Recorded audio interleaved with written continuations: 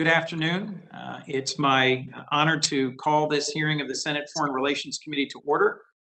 I welcome the chance to serve as chair of this hearing and appreciate Chairman Menendez asking me to take this on as we consider 5 highly qualified nominees. And I welcome as ranking member for this hearing Senator Hagerty and the 5 nominees who are before us. Let me briefly introduce them, and I'll make a very brief statement and then invite Senator Hagerty to make whatever opening statement he may care to. Our 5 nominees for this afternoon's hearing are Dr. C.S. Elliott Kang to be Assistant Secretary of State for International Security and Non-Proliferation, Adam Scheinman to be Special Representative of the President for Nuclear Non-Proliferation, Marcia Stevens Bloom Bernacat to be Director General of the Foreign Service, Bathsheba Nell Crocker to be U.S. Representative to the Office of the United States and other international organizations in Geneva, and Dr. Michael Carpenter to be U.S. Representative to the Organization for Security and Cooperation in Europe. Let me begin by thanking all 5 of you, thanking you for your willingness to continue your service to this nation, and let me extend my thanks to your families, who normally, if we were in person, would many of them be physically with us, and so I'd have a chance to greet them. I don't know if any of them are hovering just off the screen, but please convey to them my gratitude for their support for your career in service. Before we proceed into the substance of your opening statements, our colleague from New Jersey, Senator Booker, will introduce Ambassador Bernacat. Let me also, before we proceed to that, do 2 more things. I'm going to ask all of our nominees today to please keep your statements to roughly 5 minutes in length. The committee will accept your written testimonies in full and submit them for the record. And I also want to note for all members and staff who may be listening that questions for the record for this confirmation hearing will be due by the close of business this Thursday, September 16th. With that, let me invite Senator Hagerty to make any opening comment he would like to. Then we'll proceed to an introduction by Senator Booker. Senator Hagerty. Chairman Coons, thank you very much. And I want to thank Senator Risch for inviting me to serve as ranking member today. I also want to thank the nominees for appearing before our committee today. I appreciate your willingness to serve our great nation. I'm looking forward to hearing from each of you. I'd like to start with the nomination to the Director General of the Foreign Service. This position has the unique responsibility of recruiting, retaining, and sustaining the Foreign Service and the civil service workforce of the State Department. As a former U.S. ambassador to Japan, I recognize that the people of the State Department are critical to the success of American diplomacy. For the United States to tackle the growing number of complex global challenges, we should seek to build the finest diplomatic corps in the world. I look forward to hearing from the nominee about how we'll achieve this goal. Next, I'd like to turn to the nomination to be Assistant Secretary of State for International Security and Non-Proliferation. As strategic adversaries such as China, Russia, Iran, and North Korea continue to expand their arsenal of weapons of mass destruction, the world is becoming more dangerous each day. The United States should look for opportunities to expand counterproliferation efforts and ways to stop the spread of weapons of mass destruction. I'm particularly interested to hear from the nominee about his views on the increasing WMD threats from China, Russia, Iran, and North Korea, and what the United States should be doing. I'd like to turn next to the nominee to be the Special Representative of the President for Nuclear Non-Proliferation. There are a growing number of countries, such as China and Iran, that pose significant challenges with respect to nuclear energy and non-proliferation norms. I look forward to hearing from the nominee about ways to update the NPT for the 21st century. Now, I'd like to turn to the nominee to be the U.S. Representative to the Organization for Security and Cooperation in Europe. I just returned from NATO, and it's clear that following the withdrawal from Afghanistan, we're at a critical juncture with many of our European allies and partners, and they need to know that the United States can and will be a reliable partner. This is even more important considering Russia's efforts to spread malign influence throughout Europe. I look forward to hearing from the nominee about these issues. And now I want to turn my attention to the nominee to be the representative of the United States to the United Nations and to other international organizations in Geneva. As the lead U.S. official representing over 100 UN bodies in Geneva, you'll be responsible for advancing U.S. interest in many multilateral organizations. As we all know, China and other strategic adversaries are looking to expand their influence by remaking global institutions in their image. I look forward to hearing from the nominee about what steps she intends to take to fight for America. Mr. Chairman, I yield back my time. Thank you. Thank you, Senator Hagerty. Let me now invite Senator Booker of New Jersey to offer an introduction of Ambassador Bernakat. Well, this is an extraordinary honor, Senator Coons. Thank you very much. I'm really elated, frankly, to be able to introduce President Biden's nominee to serve as Director General of the Foreign Service, Ambassador Marsha Bernakat. We are currently, as you know, facing tremendous challenges all across the globe that will not only define the history of the world, but will most certainly define the history of our nation. Challenges like the global crisis of climate change, taking on the COVID-19 pandemic, which continues to cause such tragedy around the world. And we know this, for all of us senators who've been traveling, America's diplomatic leadership is now needed more than ever. And that's why we need this great Jerseyan, Ambassador Bernakat, leading the diplomatic corps responsible for representing the United States of America and advancing our interests around the world. I can think of no one more qualified for this extraordinarily important position. She has served as a Foreign Service officer for 3 decades, starting, I think, when she was 2 or 3 years old. Ambassador Bernakat has had a career that is not just impressive, but impactful. She most recently served as senior official for economic growth, energy, and the environment at the State Department, and prior to that, served as the ambassador to Bangladesh, and previously, concurrently, as the ambassador to Senegal and Guinea-Bissau. Over the course of her diplomatic career, she has received extraordinary honors and respect from those who she served with. She is somebody that is both well respected and looked up to, but also someone in which folks have great confidence in. She has served in Barbados, Malawi, Morocco, India, Nepal, France, and Mali. All across the world, she has made an impact and left a lasting legacy.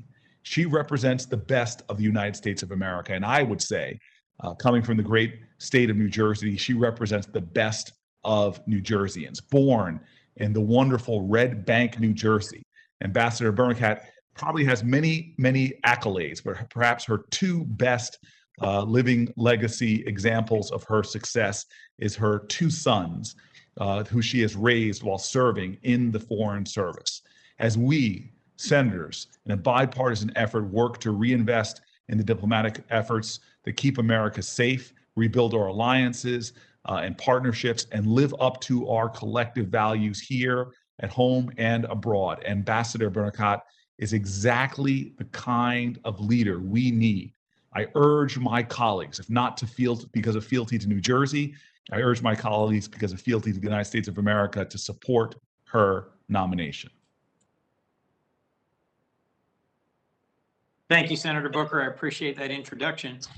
We're now going to proceed to hear opening statements from each of our 5 nominees in the order in which they were noticed for this hearing by the committee. So no disrespect, Senator Booker. We're going to begin with Dr. C.S.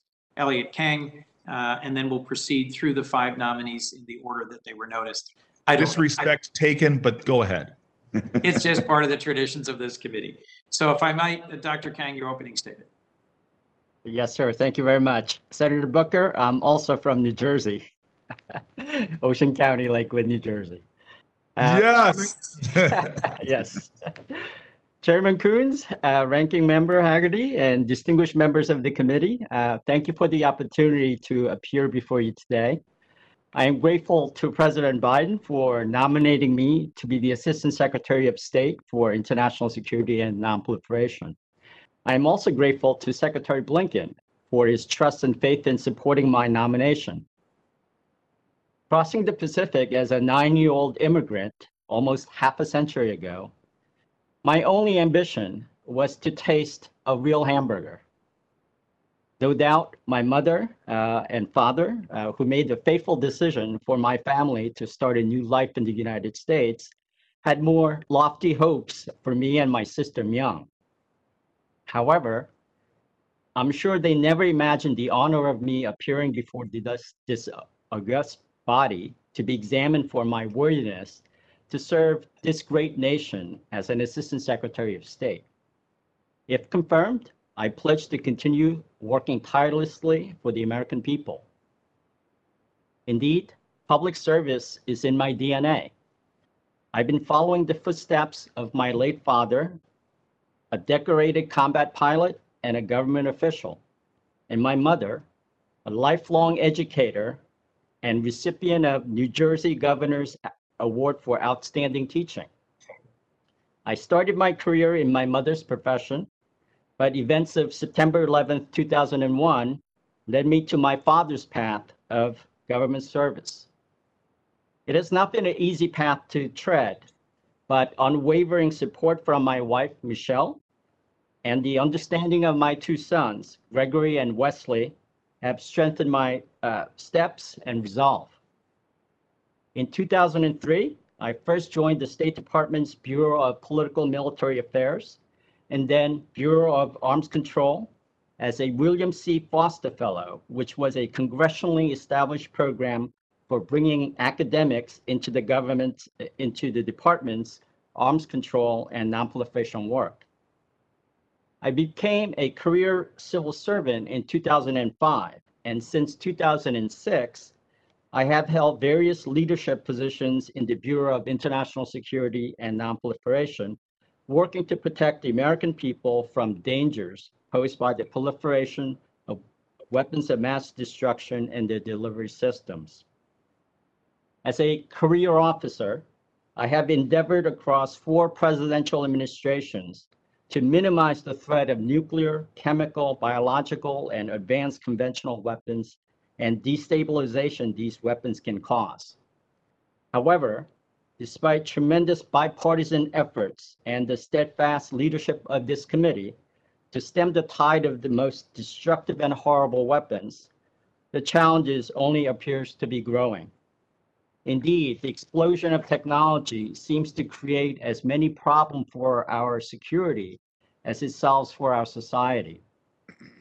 In the late hours of the evening, I reflect upon the increasing challenges we face, and I arrive to work every morning resolved and determined to do something about them. In this commitment, I am not alone. I am privileged to serve the American people alongside a remarkable group of colleagues who share my dedication, the men and women serving in the Bureau of International Security and Nonproliferation, who frustrate our adversaries and are respected by allies and friends throughout the world. I am inspired by these public servants who gladly accept personal sacrifices to serve our nation. The President's confidence in me, a career officer, is an honor for me and my family, but it is also a testament to the expertise and ability of remarkable professionals in the Bureau. Indeed, the Bureau is an extraordinary collection of civil servants, foreign service officers, and contractors with expertise in the physical sciences, engineering, intelligence, military sciences, communications, and program administration. Many are leading subject matter experts with international reputations. I am in awe of the tremendous skill and knowledge and dedication they bring to tackle some of the most pressing security problems facing the world and the nation. If confirmed, I will work even harder to empower my colleagues to tackle the challenges this committee expects us to meet. Thank you, Mr. Chairman, the ranking member, and the members of the committee for your time and attention today, and for your consideration of my nomination. I look forward to your questions. Thank you, Dr. Kang. Mr. Scheinman. Well, thank you, Chairman Coons, Ranking Member Hagerty, and all other members of the committee present today. It is really an honor to appear today as President Biden's nominee for Special Representative of the President for Nuclear Nonproliferation. I'm grateful to the President and Secretary Blinken for the confidence placed in me, and I'm very pleased to be here today with my old friend Elliot Kong and all other nominees here today. Mr. Chairman, this is my second time nominated to serve in this position. First followed more than 2 decades in the Federal Civil Service, working on issues related to nuclear weapons proliferation and related nuclear risks. And for the last 4 years, I served on the faculty of the National War College, which, among other benefits, was a welcome opportunity to step back and view nuclear matters through a wider lens. At the War College, we teach that major U.S. national security challenges are best met using all instruments of power: diplomatic, military, economic, and informational, and in partnership with friends and allies, and on occasion our competitors. Perfect illustration is nuclear proliferation. It's a challenge to our vital interests and one for which there are no purely military or political solutions. There is no doubt that the international system is in transition. It's increasingly competitive, it's less predictable, and in a time of turbulence, some have sought to ask whether the Nuclear Non-Proliferation Treaty, or the NPT, an agreement conceived in the Cold War period, is still fit for purpose. To my mind, the answer is a resounding yes. There is no nuclear weapons challenge facing the United States for which the NPT limits our strategic options, or for which better options would be available in the treaty's absence. On the contrary, the NPT is a force multiplier. It extends the range and reach of our nuclear diplomacy, global confidence in non-proliferation norms, and all the supporting institutions. This, I think, explains the continuity of U.S. bipartisan support for the NPT, support that spans 12 presidencies, 6 Democratic and 6 Republican administrations, from President Kennedy to President Biden. As in prior decades, it certainly remains true that nuclear proliferation dangers are best tackled not alone, but through collective action. And the NPT anchors that action. It's the basis for assembling diplomatic coalitions to confront countries like Iran and North Korea. It's why robust international safeguards came into being, and we continue to strengthen them. And it provides a framework for peaceful nuclear cooperation and restraint on transfers of the most sensitive nuclear technologies. It also permeates U.S. alliances that are themselves potent instruments of non-proliferation policy. At the same time, we have to acknowledge that the NPT is not immune from pressures that could erode its appeal. Regional grievances, rising frustration of parties over the slow pace on nuclear disarmament actions are really serious problems for the NPT's political process. And no one here needs any imagination to guess at the consequences for the treaty and for international security if Iran were to take the path of North Korea and withdraw from the treaty to develop nuclear weapons. If confirmed, I look forward to doing my part to advance a broad U.S. strategy to strengthen the NPT in all aspects. There is much work to do, from strengthening the institutional machinery for non-proliferation to reassuring allies that they can depend on the United States for defense and deterrence, and reviving the arms control enterprise, as President Biden has started with the agreement with Russia on a 5-year extension of the New START treaty.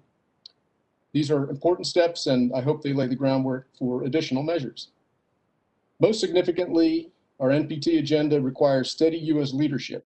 We were present at the creation of the non-proliferation regime, and no other state has our reach or our influence to sustain it. And if confirmed, I pledge to do my part to carry forward the legacy of U.S. leadership, working closely with Congress, with my interagency colleagues, and our foreign partners to preserve and strengthen this vital instrument. So thank you, Mr. Chairman. Welcome any questions you or members of the committee may have. Thank you, Mr. Scheinman. We'll now turn to Ambassador Bernicat. Thank you, Mr. Chairman, Senator Coons, Ranking Member Senator Hagerty, distinguished members of the committee. I am honored to appear before you today. I sincerely thank President Biden and Secretary Blinken for the confidence they have placed in me as their nominee for Director General of the Foreign Service and to serve as Director of Global Talent Management. If confirmed, I will work with the members of this committee to build a workforce better able to confront the breadth and depth of challenges we face in the 21st century. Supporting the more than 76,000 women and men who make up our diverse global team would be the highest privilege of my 4-decade career. I am inspired by my colleagues who so dutifully serve our nation, too often in harm's way. They deserve our full support, and their welfare will be my North Star. Mr. Chairman, I would like to acknowledge my aunt and uncle, Blanche and Robert Stevens, my sister and brother-in-law, Catherine and Luther White, and brother and sister-in-law, Rodney and Sydney Bloom. I'd also like to thank my sons, Sumit Nicholas and Sunil Christopher, and their father, Olivier, who hold a special place in my heart, in no small part, for having shared this foreign service journey with me across the globe. As Secretary Blinken noted when he came before this committee, when America does not lead on the global stage, others who do not necessarily have our best interests at heart in mind fill the void, or the challenges simply go unaddressed. In order to lead with diplomacy, we need a strong State Department. Our team has been tested in unprecedented ways over the last 20 months, most recently mobilizing to evacuate more than 123,000 people, including 6,000 US citizens, 2,800 locally employed staff from Afghanistan, one of the largest non-combatant evacuations in US history. And this effort was preceded in the wake of the COVID-19 pandemic by our coordinating the repatriation of over 100,000 Americans from 136 different countries and territories in less than 6 months. A 21st century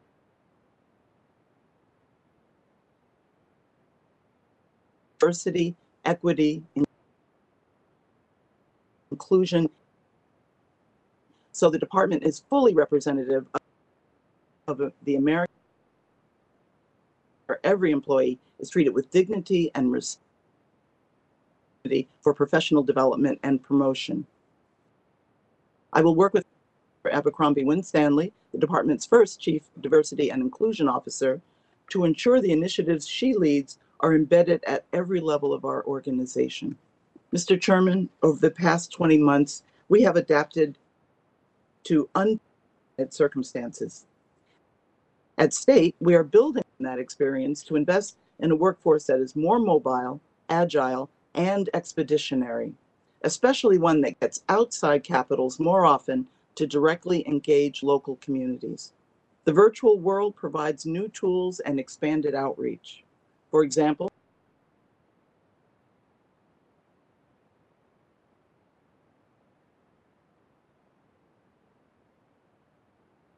confirmed, I will work to ensure we are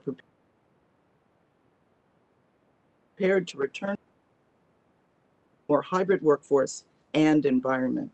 We will also need to build a broader knowledge set to meet the challenges our nation faces, from preventing the next pandemic, harnessing the full potential of emerging technologies, and addressing climate change, to strengthening our alliances and countering our adversaries. Our diversity as a nation gives us strategic advantage. By seeking the best talent, most creative minds, and our fellow citizens' varied experiences and backgrounds, State is better equipped to advance America's security, its other interests, our values, and commitment to democracy. In our diversity, we embody the values to which our nation aspires. And we also inspire Americans to pursue a life of service and give young people across the globe hope for a better future. Finally, if confirmed, I will work to strengthen accountability, empowering our employees to take risks, learn from their mistakes, and assume greater responsibility for their decisions. And I will endeavor to make healing central to all my efforts, from a pandemic that robbed us of too many colleagues and family members, from the withdrawal from Afghanistan, where so many of our employees served over the past 2 decades, and from the racial and social strife that has rocked our country and our workforce. Thank you for the opportunity to be here with you today. I look forward to answering your questions. Thank you, Ambassador. Next, we'll turn to Ms. Crocker. Thank you, Senator Coons, Ranking Member Hagerty, and distinguished members of this committee. I am honored to appear before you today as President Biden's nominee to be the representative of the United States to the United Nations and other international organizations in Geneva. I am grateful to President Biden and Secretary of State Blinken for this opportunity to again serve my country. I am so grateful for the love and support of my husband, Milan Vaishnav, our daughters, Asha and Farron, and for their sacrifice should I be confirmed to take on this important role. I am also thankful for the support of my father, Chester Crocker, and my sisters and their families, and I'm thinking today of my mom, who would have been so proud to witness me appearing before this committee again. My parents instilled in me a deep commitment to public service. I have had no greater honor than serving my country side by side with our career diplomatic corps. And I am especially proud that my father and I are the only father-daughter assistant secretaries of state in State Department history. My previous roles as Assistant Secretary of State for International Organization Affairs at the United Nations and overseeing CARE USA's humanitarian work have shown me that the United Nations works most effectively when the United States leads and leverages all of the tools at our disposal to advance US national security interests across and through the United Nations system. My previous experiences position me well to represent the United States across the many different organizations in Geneva and ensure sound oversight of the US contributions to those organizations.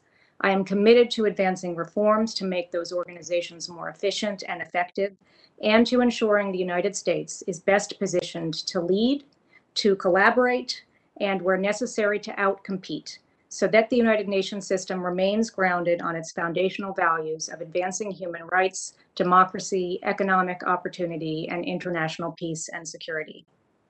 China, Russia, Cuba, and others are threatening those values, seeking to co-opt multilateral institutions, including Geneva-based organizations, to impose their national agendas and reshape the rules-based international organization. For example, at the International Telecommunications Union, the People's Republic of China and Russia aim to undercut US efforts to protect the open internet.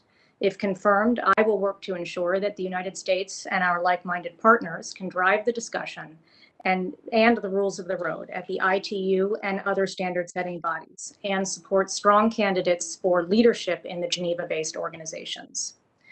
The Biden-Harris administration decided that the United States should run for re-election to the UN Human Rights Council to ensure that body focuses on the world's worst human rights violators. The Geneva-based organizations are critical to US efforts to address the COVID-19 pandemic, strengthen global health security, and support effective and efficient provision of humanitarian assistance in crisis and conflict situations around the world. The World Health Organization is a central pillar of the global health security architecture. If confirmed, I will prioritize US leadership in the efforts to strengthen the WHO through reforms that promote transparency, accountability, cost effectiveness, sustainability, and equity across the agency and its programs. I am committed to ensuring that the organization can more effectively and transparently tackle COVID-19 and future emerging global health threats in collaboration with other UN and international partners. During my time at CARE USA, I saw firsthand the key role, the vital role that the United States plays in leading and supporting humanitarian efforts around the globe. In Geneva, the Office of the High Commissioner for Refugees, the International Organization on Migration, the Office of the Coordinator for Humanitarian Affairs, and the International Committee of the Red Cross and Red Crescent are key partners in those efforts. And if confirmed, I will ensure robust US leadership and oversight at those agencies and look to leverage US contributions to drive needed reforms and ensure other countries step up.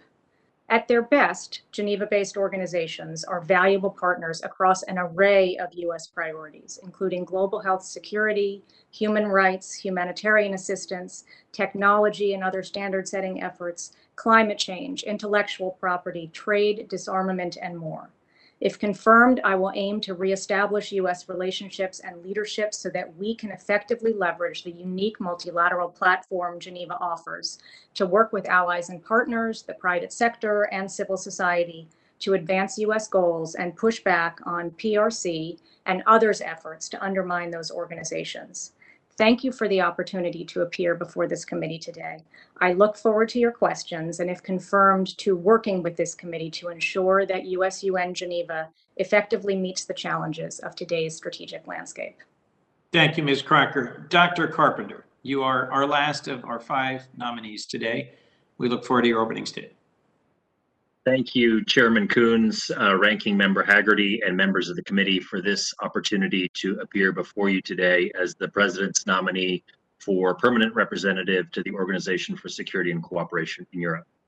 It is a tremendous honor to be nominated for this position, and I am grateful to President Biden and Secretary Blinken for the confidence they have placed in me.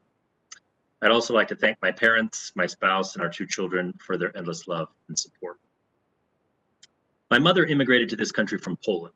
She was born during World War II while my grandparents, both physicians, were fighting the Nazi occupation as clandestine officers in the underground Home Army. After the war, the communist dictatorship rewarded their heroism by confiscating their property and torturing my grandfather to divulge the names of his fellow officers. He refused, even when it cost him his job at the local hospital. Over 4 decades later, though, he lived to see the Solidarity movement sweep aside the oppressive communist regime. My family's struggles against totalitarianism instilled in me an appreciation for the democratic freedoms we enjoy as Americans and a conviction that they must never be taken for granted. I graduated from high school in 1989, the very year that communism was defeated in Central Europe. After earning a doctorate studying democratic movements, I joined the Foreign Service. I was working on the South Caucasus when Russia invaded Georgia in 2008, and I was serving as NSC director for Russia when it invaded Ukraine in 2014. Later, at the Pentagon, I led efforts to strengthen and support the sovereignty and territorial integrity and Euro-Atlantic aspirations of the countries between NATO and Russia. Today, the optimism of 1989 seems distant. Democratic institutions are under assault, and increasingly aggressive authoritarian regimes seek to weaken and divide democratic states against one another. A communist dictatorship in China is trampling human rights and using economic coercion against other states. A revanchist Russia is repressing civil society and using active measures to disrupt and weaken democratic rivals. In many countries within the OSCE space, anti-Semitism, racism, and intolerance are gaining ground. Judicial independence is eroding, journalists are harassed, and ruling parties with no interest in fair electoral competition are capturing state institutions. Recognizing the enormous challenges that lie ahead, I would highlight the following 3 vital areas where, if confirmed, I would seek to partner with the members of this committee as well as with the Helsinki Commission. First, to promote comprehensive security across all 3 OSCE dimensions: political, military, economic, and environmental, and human rights. Participating states must address not just conventional military threats, but also hybrid threats such as election interference, energy coercion, disinformation, dark money, cyber operations, and transnational repression. We need to find ways not only to shine a light on these malign activities, but also to defend ourselves and our democratic partners against them. Second, to promote prosperity and rule of law, participating states must establish stronger anti-corruption measures, both east and west of Vienna. Corruption erodes economic growth, it undermines security, and it enables state capture. Like-minded states must work together to fight kleptocracy, using tools like criminal statutes against bribery, global Magnitsky-style sanctions, and collective action against offshore secrecy. Third, our allies and partners must work together to strengthen the resilience of frontline democracies. In Ukraine, Georgia, Moldova, Armenia, and many Balkan countries, OSCE institutions offer a range of tools for strengthening democratic resilience. Supporting religious freedom, media pluralism, electoral reform, and judicial independence all fall into this basket, as do efforts to bridge societal divides and resolve long-standing conflicts. Lastly, I want to acknowledge the instrumental role that Congress plays in achieving these goals. Whenever members of this body observe an election, condemn human rights abuses, or demand pushback against foreign coercion, you serve as a force multiplier. If confirmed, it will be an honor to work with the members of this committee, the Helsinki commissioners, and other members of Congress to advance our shared interest in democracy, transparency, prosperity, and security for the American people. Thank you, and I look forward to your questions. Thank you. We're now going to begin an initial round of 5 minutes. We have a robust participation in this virtual hearing. And I will ask just a few brief questions. I'll try and direct one to each of the nominees, and then we'll proceed to a first round. And if members are interested in a second round, if you please convey that to my team while we're doing these questions, that'd be quite helpful. Dr. Kang, if you would just briefly describe to me, what would the ISN Bureau's highest priorities be under your leadership?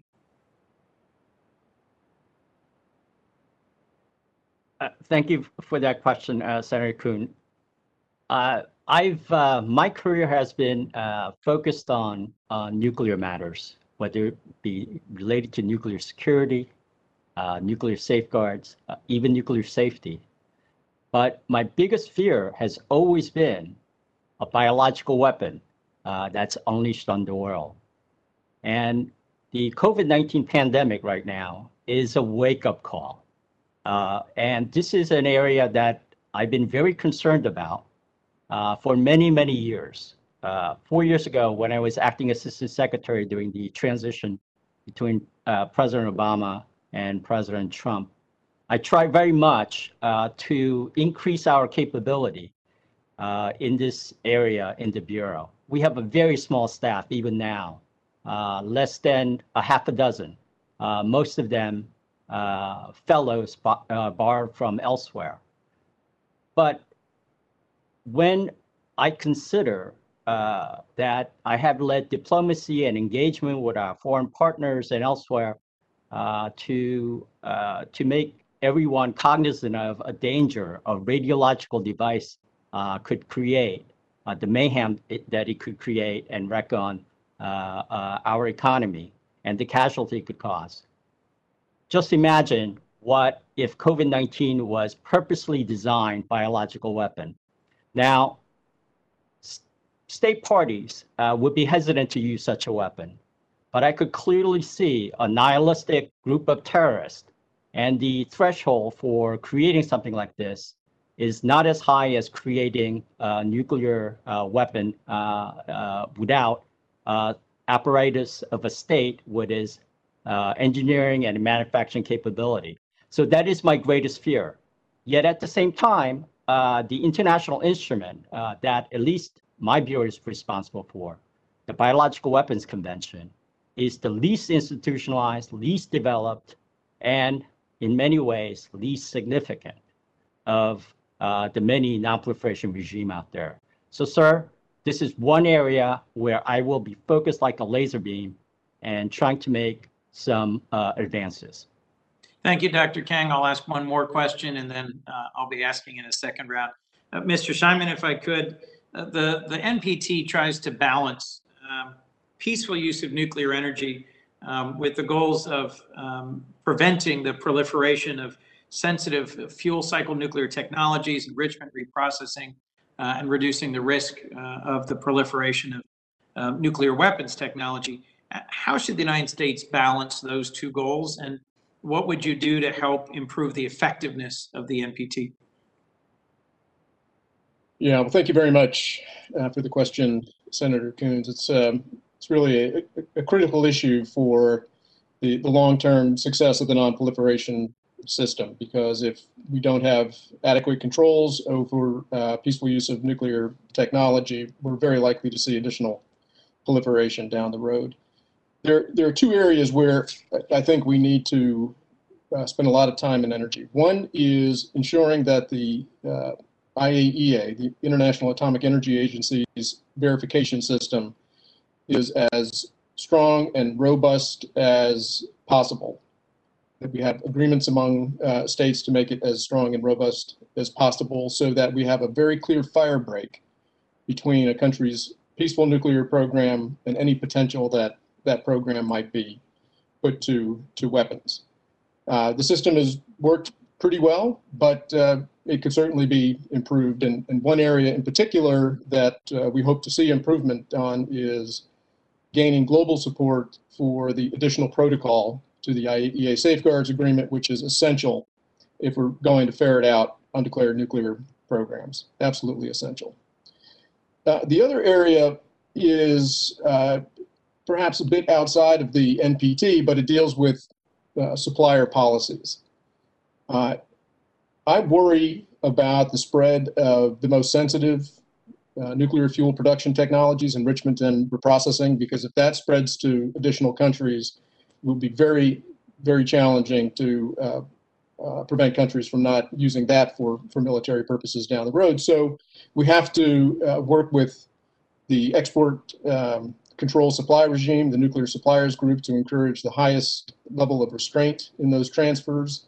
We need to work with other nuclear suppliers so that we have understandings that when we sign contracts, it's not going to include enrichment and reprocessing technology. And we should acknowledge in the NPT itself that certain technologies are more dangerous than others, and we ought to erect the highest possible barriers. So that's some of the ways I think we can look at that. Great. Thank you, Mr. Scheinman. I look forward to a next round where I'll try to question our three other nominees. Senator Hagerty.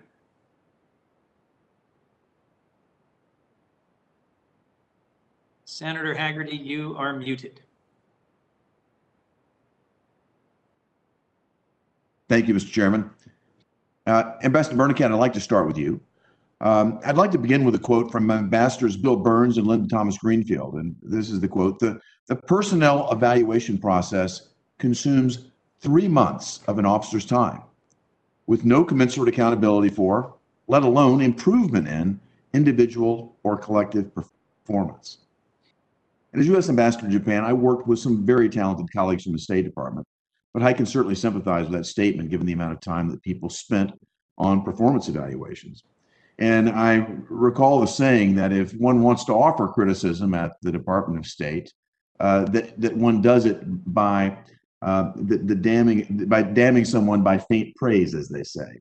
I can't tell you how many 5s I saw on personnel evaluation forms. And I strongly advocate for having a more rigorous evaluation process to ensure that accountability is at the center of the State Department's personnel process. So my first question is, do you agree with the characterization of the State Department's personnel evaluation process as described by Ambassadors Burns and Thomas Greenfield? Senator, thank you very much for that question. And you know from your own experience of how time-consuming our performance evaluation process is. I have to say, having served with Linda Thomas Greenfield when she was Director General and being a colleague of Bill Burns over the years, I know that Linda in particular worked very hard to reform the EER process, which we did.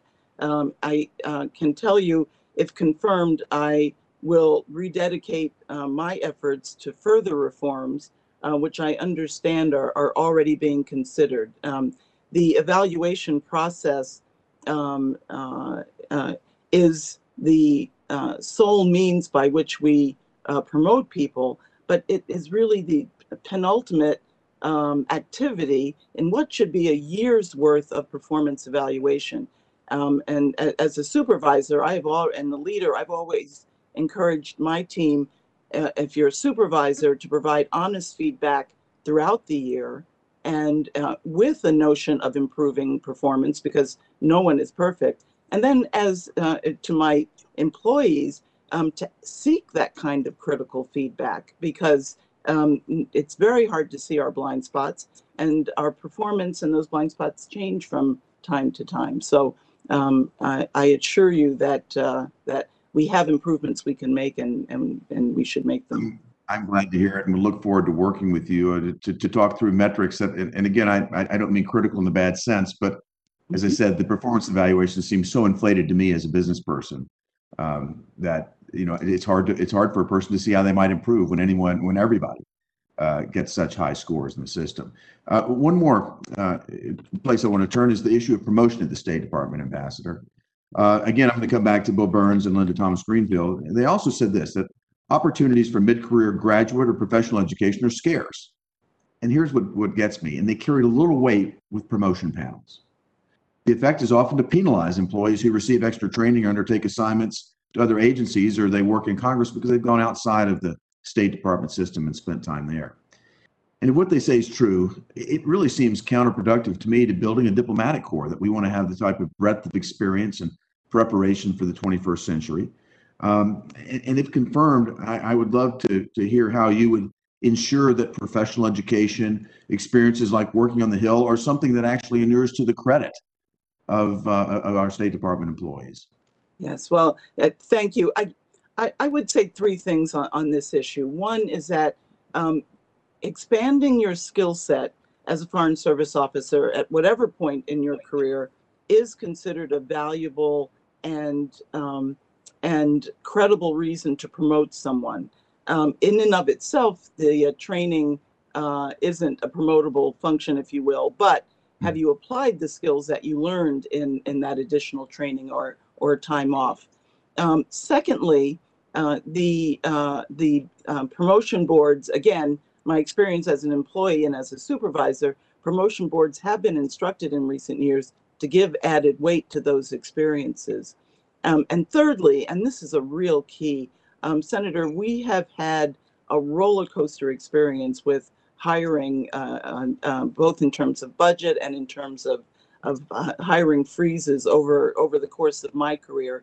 It's really difficult to allow people the time that they need to take to get training when we're short on personnel. And so I know that our budget requests are looking to once again build in the kind of cushion where we can let people take time off without harming the core mission. And Senator, if I can just add parenthetically, I had a year of university training at Berkeley before going to India, and I believe it directly helped lead to my promotion after that. So I would say when we use those training opportunities, build in those exchange opportunities, then they strengthen the person's promotability.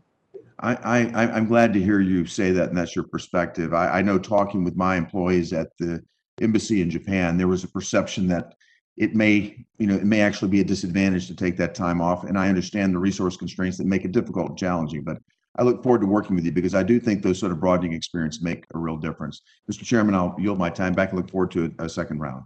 Thank you, Senator. Senator Cardin. Well, Mr. Chairman, thank you very much. And first, let me thank all of our nominees for their willingness to continue to serve our country.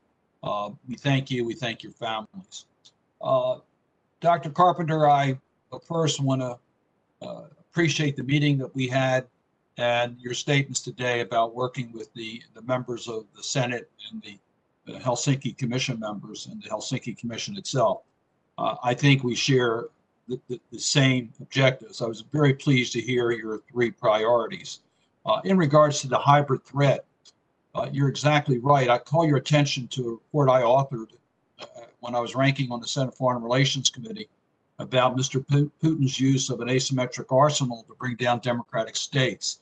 And I think you'll find a lot of the issues you talk about, we document Russia's specific use of these tools to compromise democracies. And that's why the resiliency of frontline democracies is so much needs to be a priority. We've seen a decline of democracies globally. And certainly within the OSCE region, there's been a significant decline of democratic states. And then lastly, the corruption issue. You and I talked about this, but corruption is the fuel that allows the autocratic regimes to stay in power. So I'm going to ask your help in three bills that are moving through the Congress, because sometimes we don't get the full cooperation of the executive branch and the missions within the State Department. One would set up a tier rating system for how well every state in the country, every country in the world is dealing with corruption. The other makes the global Magnitsky Statute permanent and strengthens some of the provisions within it. And the third establishes a fund that we can use when opportunity presents itself to deal with corruption in countries. All three are bipartisan. All three are very strongly supported. There's been positive action in our committee. But I would ask your support for these initiatives because I think it very much will help you in regards to your mission. So I look forward to working with you, and I'll be glad to hear a response. Thank you, Senator Cardin, for your incredible leadership on these issues. And it's been so heartening to see the Helsinki Commission, and you in particular, leading the effort on anti-kleptocracy. And I would note that the Anti-Kleptocracy Act now has, I believe, 7 different bills attached to it, all of which strike at key elements of global corruption. this is a problem, as you've just noted, Senator, that is inextricably linked to the growth of authoritarianism around the world. Often we see regimes that consolidate political power that start out by using corrupt means, whether it's doling out procurement contracts or using other forms of graft and bribery to be able to accumulate economic power. So those two things, sort of the oligarchization of politics around the world and the growing authoritarianism of politics around the world, go together. And of course, some of our biggest competitors, both Russia and China, are experts at weaponizing corruption against democratic states. So I value these efforts, the incredible number of ideas and bills that have come out of the Helsinki Commission, many of which you have co-sponsored, and look forward to advancing this agenda if confirmed. I look forward to working with you. Dr. Kang and Ambassador Schneiman, I'd like to ask you about probably the greatest threat we have on nuclear proliferation, and that is Iran. We're in a somewhat difficult position right now, not being part of the JCPOA, in which we have seen Iran violate the JCPOA, and yet we are, it looks like, supporting a path that will not allow for the international sanctions. I want to know your strategies for how you will advise President Biden and the administration on what can work in making sure Iran does not have nuclear weapons. Perhaps I should start, sir. Absolutely. Iran should never obtain a nuclear weapon. President is absolutely committed to that, and that's consistent past over a number of administrations. But return to the JCPOA advances our national security interest. And it's the intention of the president to build a longer and stronger deal, which encompasses regional destabilization that Iran is responsible for, but also the ballistic missile development they have, which could threaten certainly the regional neighbors, but perhaps over time, ultimately the United States. So yes, there has been a break in conversations and or negotiations between our lead negotiator, Rob Malley, who is in charge of this since June, but there also has been an election in Tehran. Now, the supreme leader makes the ultimate call, but nonetheless, it is left to the presidential administration to implement and negotiate their position with us. So we are still waiting for a positive response from Iran. But nonetheless, as Senator Carter, you point out, the Iranians are creating facts on the ground, which has nothing to do with peaceful uses of nuclear energy. Enrichment up to 60% for uranium, also producing uranium metal of 20%. These are dangerous moves. So while we haven't imposed a deadline for these negotiations, I think the Secretary Blinken made it clear and stated that we are very conscious that as time proceeds, Iran's nuclear advances will have a bearing in its view, our view of returning to the JCPOA. And the President also said the process won't be open indefinitely. And sir, as someone who had pioneered in many ways and also been at the front edge of many non-proliferation and counter-proliferation sanctions, targeting whether it be DPRK, Syria, or Iran, all those machineries and authorities, and thanks for tools that Congress has armed us with, we're ready to make sure that Iran makes the right decision, not just for itself, for the sake of the Iranian people. Thank you, Mr. Chairman. We're next going to hear from Senator Young. Thank you, Chairman. I'll stick with the topic of Iran for starters here. Since both Dr. Kang and Mr. Scheinman are up for related and somewhat overlapping positions, I'd like you each to speak to your views on the following questions. Just to lay the foundation here, at the last moment, the IAEA struck a deal with Iranian officials on September 12th to continue nuclear monitoring. However, in that deal, the storage cards for the monitoring cameras are sealed and cannot be viewed until the United States and Iran resume JCPOA talks. But this, of course, is a critical time when Iran is actively moving towards having enough material for a bomb. I'd like to know what each of you believes is a realistic time frame before Iran has enough fissile material for a nuclear weapon. How much time are we dealing with here?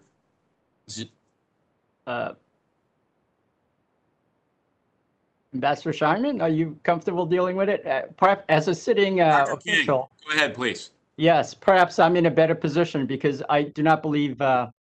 Scheinman is privy to some of the latest information and Okay. assessment. Go ahead, sir. Yeah, yes, sir. So the platform, of course, this particular platform is not ideal for transmitting the most accurate and precise information to you, sir. So if confirmed, I certainly will be happy to brief you on this matter. But it is true. I mean, they have, when they were complying with JCPOA, they were about a year away from producing enough fissile material for Sure. a viable there's been- weapon. Yeah, Now sir, they're and months away. I Yeah. understand if you're read into this, you of course would not want to provide any classified estimates, which is good. You pass that test. But open source, materials indicate that a couple of months is some of the latest estimates that may or may not be accurate. I will ask each of you to answer the following. What alternatives is the Biden administration considering if the resumption of talks fails? Dr. King. Yes, sir. So ultimately, that would be up to the president and the secretary and others at a much higher pay scale step than myself. But it's clear that what my mission would be, and our bureau is very well equipped to apply those necessary sanctions, interdiction, and other measures to make sure that there's sufficient incentive for Iran to reconsider its position. Okay, so your job would not be to offer counsel on such matters? Well, I would definitely voice my opinion, sir, and I'll be part of the interagency process. But I've been dealing with proliferators all my career here at State Department. Yeah. DPRK, Syria. You mentioned sanctions, Dr. King. Didn't we had sanctions before this administration came in? So what other options might you recommend? Well, certainly there are other things that, once again, I cannot fully discuss with you in this platform. But as in general matter, interdiction is something that we're very good at. They're very export control measures that that we lead, and we will turn those on right back on. Mr. Scheinman, will you be involved consultatively with the administration in your role on such matters? And Yes. if so, if you would kindly indicate what alternatives the administration should consider if these talks fail. Yeah, thank you, Senator. I would note that my responsibilities will not include our direct negotiations with Iran. That's handled by others in the administration. I will probably look at the issue through the lens of the Non-Proliferation Treaty and what do we do if Iran were to break out of the non-proliferation. Okay. Well, my time is winding down. I just note I also had a question for Ms. Crocker pertaining to an unrelated matter. It relates to the Human Rights Council. And Proceed briefly, if you might, Senator Young. Yes, I will indeed. The step they took of establishing a permanent commission of inquiry to investigate Israel, the only such permanent agenda item on the council. We will ask you about that in writing. Perhaps you could offer your views on the propriety of that matter. Thank you. Thank you, Senator Young. Senator Schatz. Thank you, Mr. Chairman. Ambassador Bernacat, to all of you, thank you for your willingness to serve. I understand that Special Envoy Kerry and his team are doing a lot of work in terms of how to make sure taking action on climate is a routine part of how our Foreign Service thinks about their mission on a day-to-day basis. Can you talk a little bit about where you see the opportunities to make climate action part of recruitment, training, and promoting Foreign Service officers so that it becomes a permanent part of the Foreign Service and the State Department and doesn't swing wildly depending on who the Secretary is and who the President is? Thank you so much, Senator Schatz, for that question. That has been seizing all of us, and especially in my current role as acting Assistant Secretary for Oceans, Environment, and Scientific Affairs. Our goal is to increase the literacy department-wide on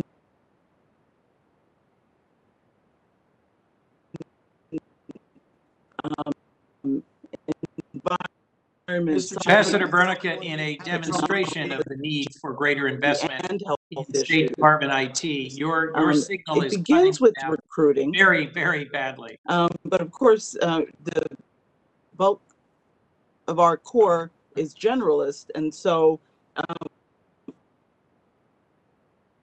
my visions to improve the audio. Is that working? Sure. Why don't we try can and you hear me? continue that way? Okay. Audio only seems to be I've working. Go ahead. also changed location, so tell me if that helps. I'm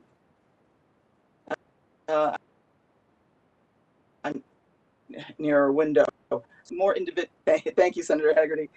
Recruiting more people with ESTH skills, as well as promoting STEM education, are part of the plan.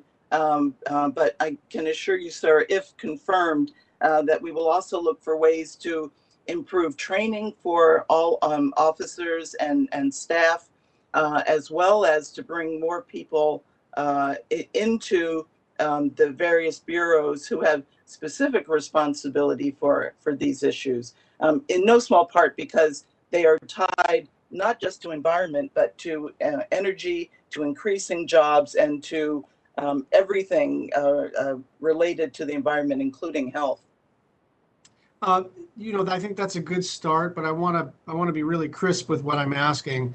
I'm looking for the kinds of changes that are institutionally difficult to reverse and do not depend on who the president is. And, just an emphasis on who you hire is not an unreasonable start, but I'm looking for processes, training manuals, curricula, and all of that to change, because climate is not going to go away as a threat multiplier and as a diplomatic challenge. So look forward to working with you on that. Ambassador, as you know, we pass a defense authorization every year, and we sometimes pass a Coast Guard authorization every year. And I'm wondering if you can talk about, in your mind's eye, what it would be like if the Congress passed an annual State Department reauthorization, as we do for the Department of Defense, and how that might help to address the challenges that you see with the Foreign Service. Well, sir, thank you for that question. And let me just say, thank you. I look forward to working with this committee and with Congress on a whole host of issues related to the health and function of our staffs and the State Department in general. I would say that, in general, our greatest resources are people. And so the ability, as you say, recruiting is a good start, but we also need to make sure that we're retaining and developing that talent pool all along the way in their career. And to be able to do that, steady funding, to be able to plan workforces out over a period of time is really important. We are parenthetically right now the youngest State Department in terms of seniority that we've been in years, and that has a lot to do with the hiring surges that took place under Secretary Powell and Secretary Clinton, as well as a good number of retirements, especially in our Civil Service Corps. In terms of processes related to the environment, there are a whole host of things from legislation that requires specific actions. We are we are leading again, from the front on environmental issues, and we are committing ourselves to a number of actions that have multiple year execution in order to make them happen. And so we're looking to build in ways to make sure that we're supporting not only our commitments, but the countries that we are asking to make those commitments. Thank you. Mr. Chairman, can I have another minute? One question, if you would, Senator Schatz. Thank you. Dr. Kang, the Biden administration is continuing the previous administration's proposals to expand U.S. nuclear capabilities, including a new low-yield nuclear sea-launched cruise missile that many of us believe is dangerous and unnecessary. I understand that some of the true bad actors are not persuaded by anything or by much, and that sort of calls of hypocrisy are not particularly compelling.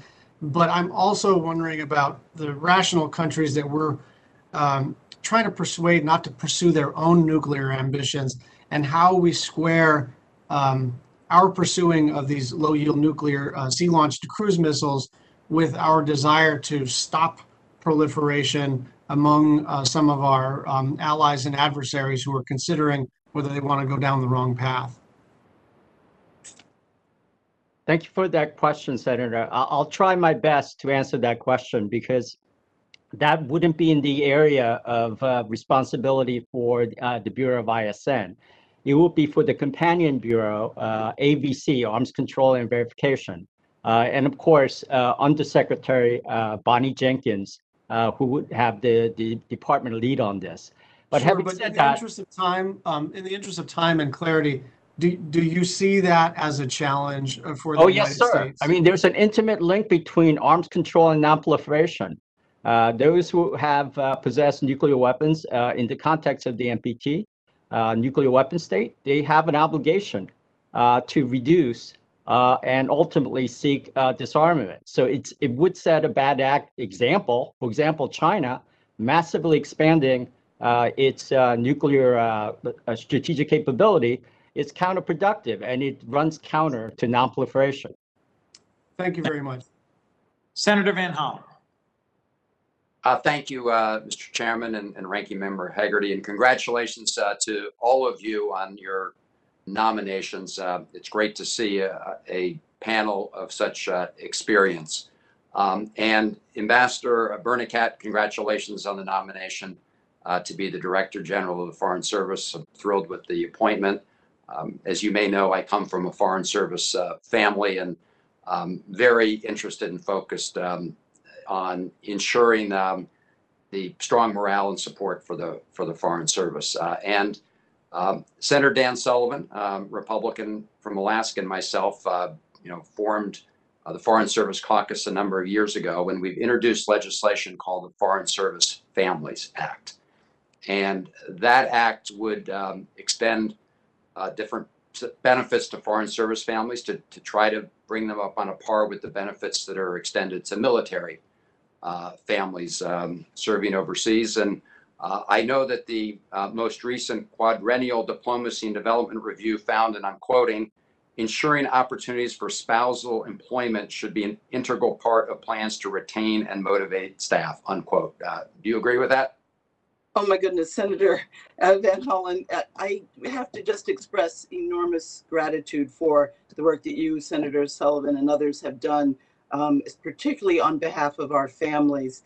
We have almost 2,000 family members now working overseas. They bring, and back here in Washington, they bring amazing talents to augment our often bare bones operations. And so looking for ways to ensure that we can take advantage, but also that makes it easier to serve as families.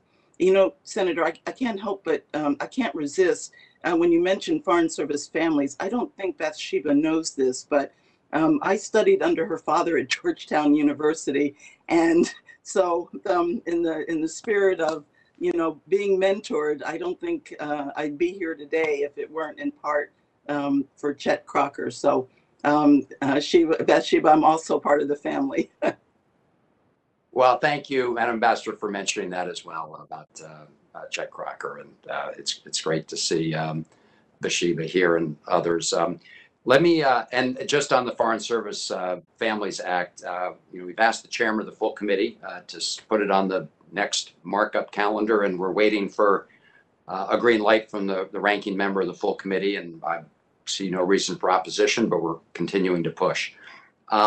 So Dr. Kang, thank you for your current service in the acting position, and I look forward to supporting you in this confirmation process. On the issue of nuclear nonproliferation, Saudi Arabia, as you know, has been engaged with successive administrations with nuclear cooperation talks, but continues to have in place, Saudi Arabia that is, the lowest standard of safeguards with the IAEA. And again, they say they want at least 2 nuclear power plants as part of a program going forward, and they seem intent on mastering the front end of a nuclear fuel cycle and developing enrichment capabilities. So my question to you is, has the Biden administration made any attempt in either bilateral or multilateral settings to push Saudi Arabia to sign and implement the additional protocol with the IAEA? Senator, thank you for that question. We've been in negotiation with Saudi Arabia since 2012. And I think that says something. And of course, President Biden has made it clear that he will recalibrate our relationship with Saudi Arabia, human rights and other matters that complicates the relationship. Now, in terms of having the lowest standard, well, Saudi Arabia is party to the NPT, and it has enforced a comprehensive safeguard agreement. In terms of their ambitions are very high, and certainly they have the financial resources to make it happen, just as we have seen what UAE has done. But having said that, they have not made significant moves in actually gaining capability. United States has supported the universalization of additional protocol, and that is policy. And also, we discourage enrichment and reprocessing where these capabilities do not already exist. And so we're pursuing a 123 agreement with Saudi Arabia precisely because 123 agreement is a non-proliferation tool. So we are, of course, briefing members as well as staff as if there are any movement on this. And of course, it will always be a pleasure to brief you on this matter. Well, I appreciate that. I see that the time is expired, but we will follow up with you on that. And I'll be submitting a question for the record on the administration's full compliance with the BRINC Act, which was to ensure we plug a lot of the loopholes in the sanction regime against North Korea. We saw the recent reports about their firing the missiles. And so I'll put that in the record. Thank you. Thank you, Mr. Chairman. Thank you, Senator Van Hollen. And I don't believe Senator Kaine is still with us. Is that correct?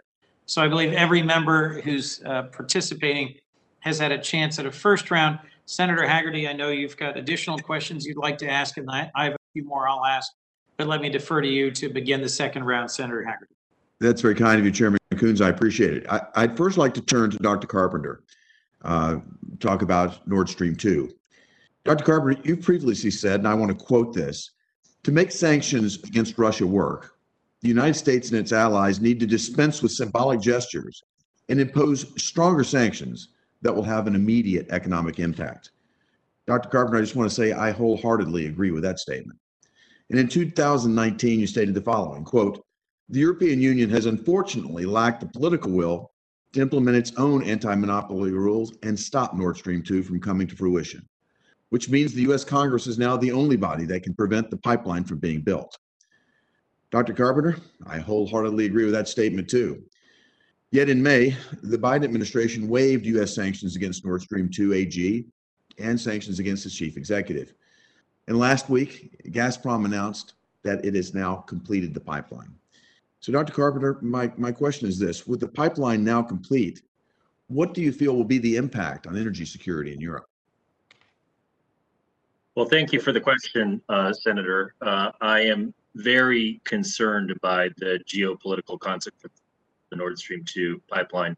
This is a project by the Kremlin that brings no new gas molecules from Russia to Europe, but merely bypasses Ukraine and the Central European countries and delivers that very same gas directly to Germany, thereby giving the Kremlin enormous leverage over Ukraine, Poland, Slovakia, and other countries in Central Europe.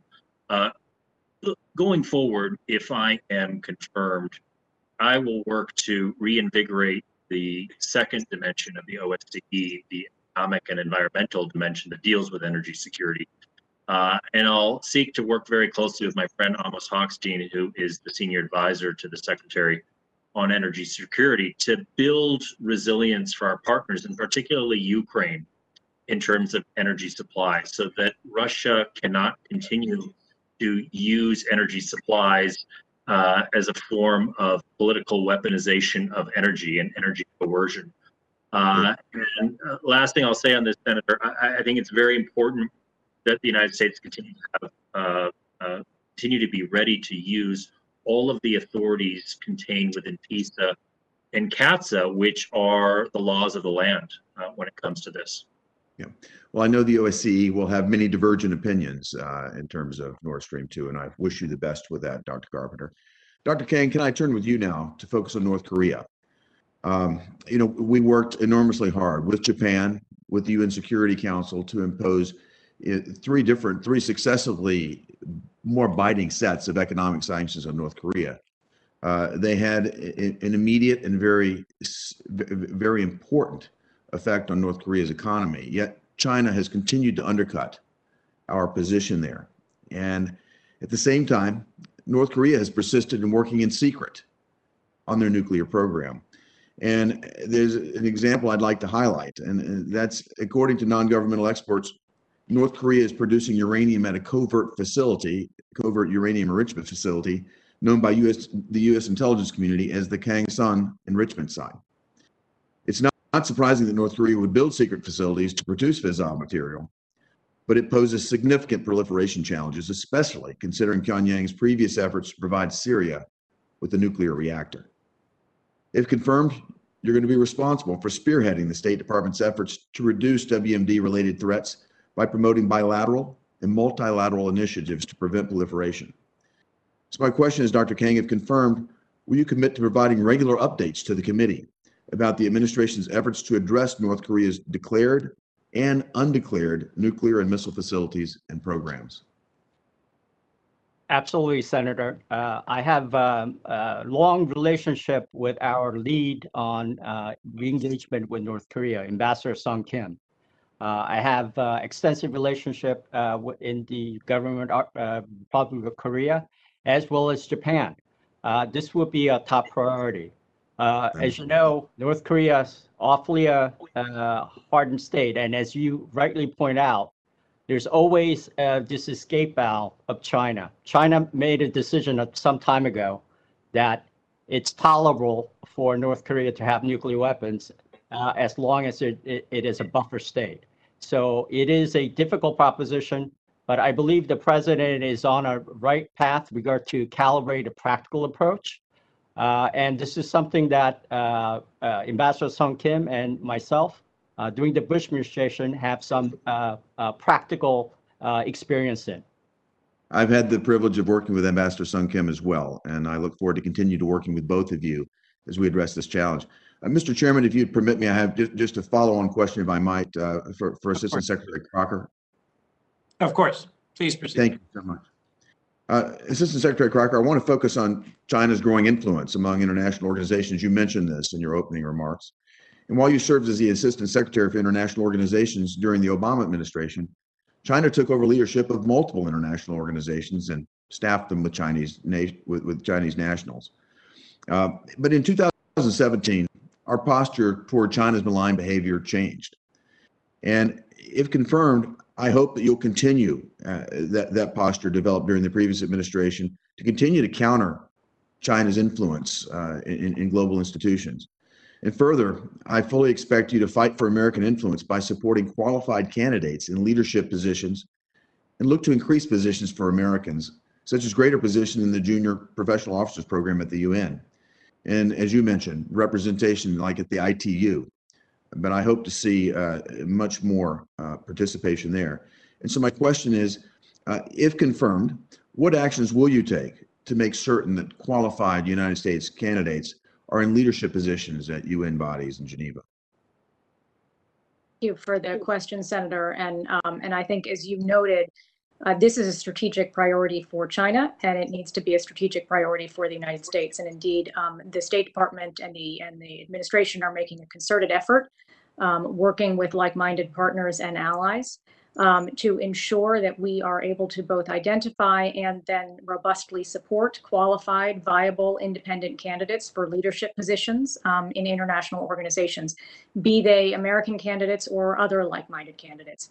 And if confirmed, this will be a top priority for me. It is an effort that I fully support, and I would look to use my role and the role and the resources of the U.S. mission in Geneva, working closely with the State Department and across the interagency to ensure that we are best positioned diplomatically and in terms of resources to support the candidacies. You mentioned the ITU, where of course there is an American candidate up for Secretary General for an election that will take place in September of 2022. And if confirmed, I would consider this to be one of my highest priorities on getting out to Geneva to support that candidacy and ensure that the mission is doing everything it can to support the candidacy.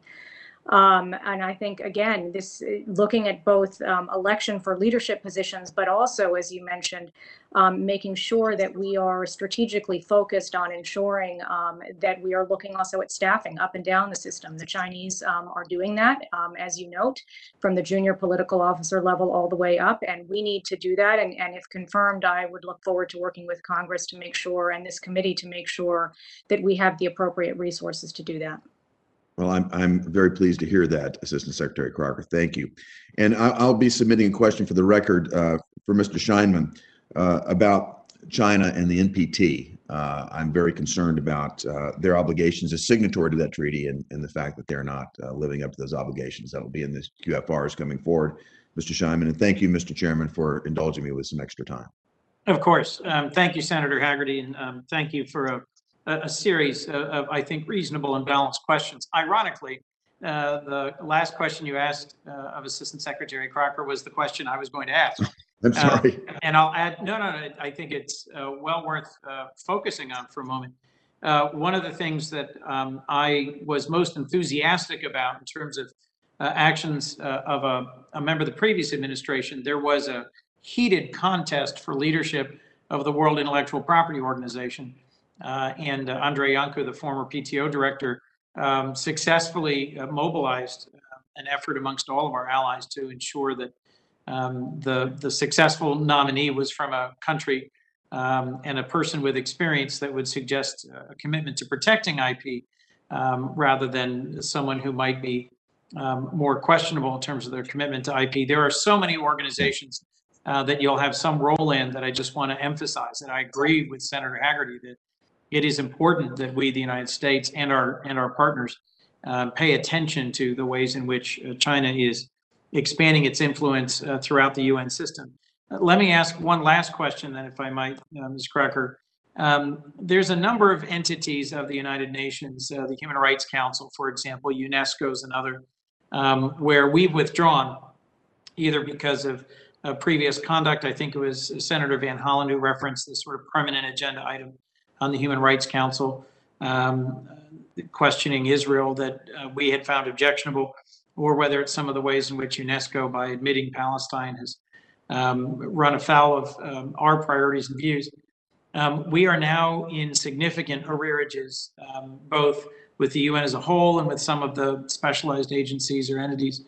In your view, just speaking broadly, are we better off being at the table and current in our payments and pushing back on adversaries who have competing perspectives on entities, whether it's the WHO or the ITU or otherwise? Or are there certain circumstances where we need to withdraw from UN entities because of the ways in which they've conducted themselves. Thank you for that question, Chairman Coons.